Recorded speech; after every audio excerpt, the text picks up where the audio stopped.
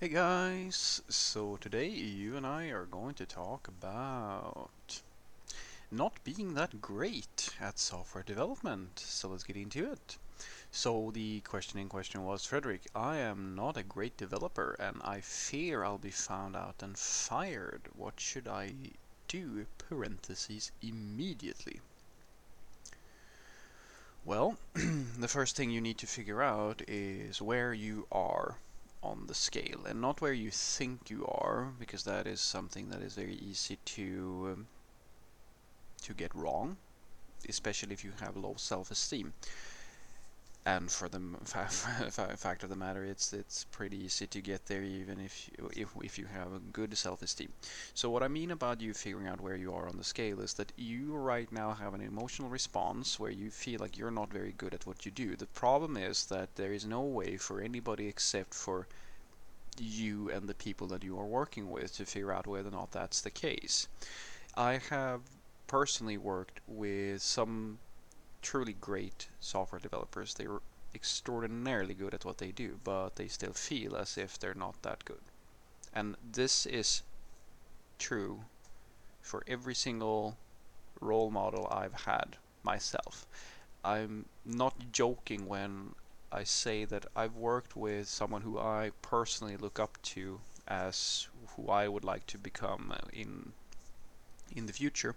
He is without a doubt the best software developer I've ever worked with. And he felt the need to work late hours because his typing on the keyboard wasn't really up to snuff. He felt that he was slow.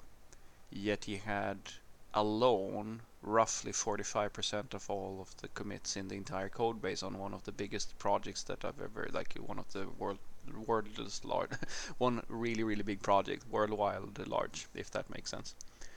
And so you have to kind of go through the same thing here. You really need to figure out where you are on the scale. And I think that the best thing for you to ask yourself here is have you actually received any complaints on your performance?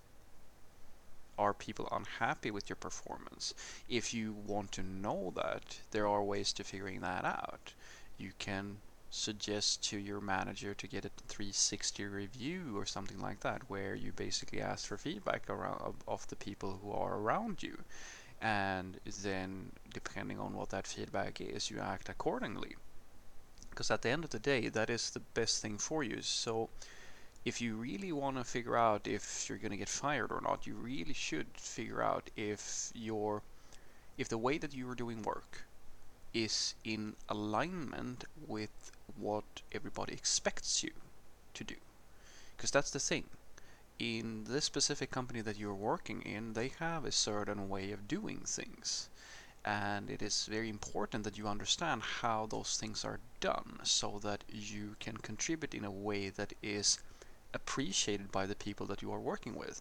I've worked with many software developers who have a different type of problem to the one that you have, but still in the same sort of area where they start working in a company and then they decide after, like, in the worst case scenario, it's been like the same day they start, that everything that is being done in the company is wrong or something like that, and they have all these ideas, and the ideas are great, but they don't take the time to actually understand how the work is being done. They don't take the time to understand that it's not like the things that are not so nice because they can't be better. It's more because there are circumstances that created the situation. And so they actually cause friction and problems, and in some cases we've had to discipline them because they are unwilling to accept the situation that they are working in. And that is a different type of misalignment. Now you think that you are producing poorly, and as I said, the only way for you to really know that is to figure out whether or not you're able to meet the requirements in this company. And comes if the worst thing happens, and let's say for the sake of argument that you get fired, well, there's nothing stating that that's going to happen in the next company, because it's the same. It's going to be the same song and dance over again. You don't you think that every company is identical, but they're not. Every company does things slightly different. There are many things that overlap, of course, but the expectations on what you're supposed to be doing is different from every company. I can tell you a personal story where I transitioned from my first job was in a very small startup where I had come from like directly out of the university, and I was deeply underqualified to deal with that situation. Then I moved into a very, very large company with a lot of process and a lot of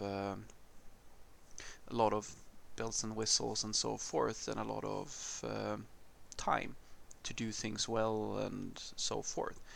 And then I moved into another startup. And the adjustment for me, like I did fairly well in the large company, but when I started in the next startup, it was really tricky for me to just keep my head above water because in the way that they were working was extremely ad hoc. They had an almost it was nigh on chaos. We had like not even the you can we did not even have the most basic of work processes, and you kind of just had to learn as you were going along to figure out how to deal with this situation. And I finally managed to figure out, okay, this is the way I have to do things. And that's why I tell you, it's feedback in this scenario is very important. So I really urge you to try to do a 360 or something similar if at all possible.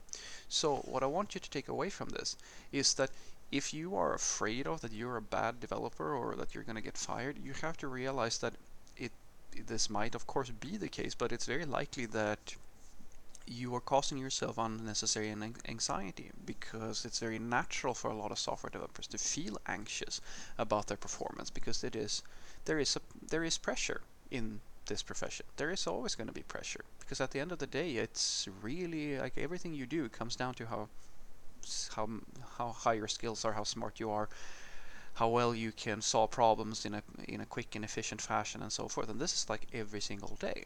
But if you want to have a more accurate estimation of where you are in comparison to everybody else and whether or not you're in like a risk zone or something, you have to measure it by the amount of complaints or praise or whatever you're getting, and do a 360 or something similar. Ask your like just ask for a 360 of your coworkers and see what they actually feel about you.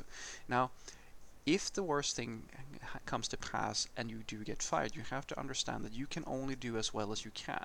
Identify the things that you are not so good with, try to work on those things and continuously improve, and realize that just because you're not right for one company, that does not mean that you're not right for the next company.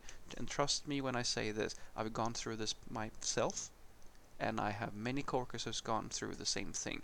And at the end of the day, I promise you, even if the first 2, 3, 4, 5 companies are not right for you, that doesn't mean that number 7 isn't the place where you find somewhere where you actually fit in. Because remember, every time you make a mistake and every time you feel this way, you've actually improved. Because as long as you continue improving, at some point you're gonna get it right. I promise you. Have a great day.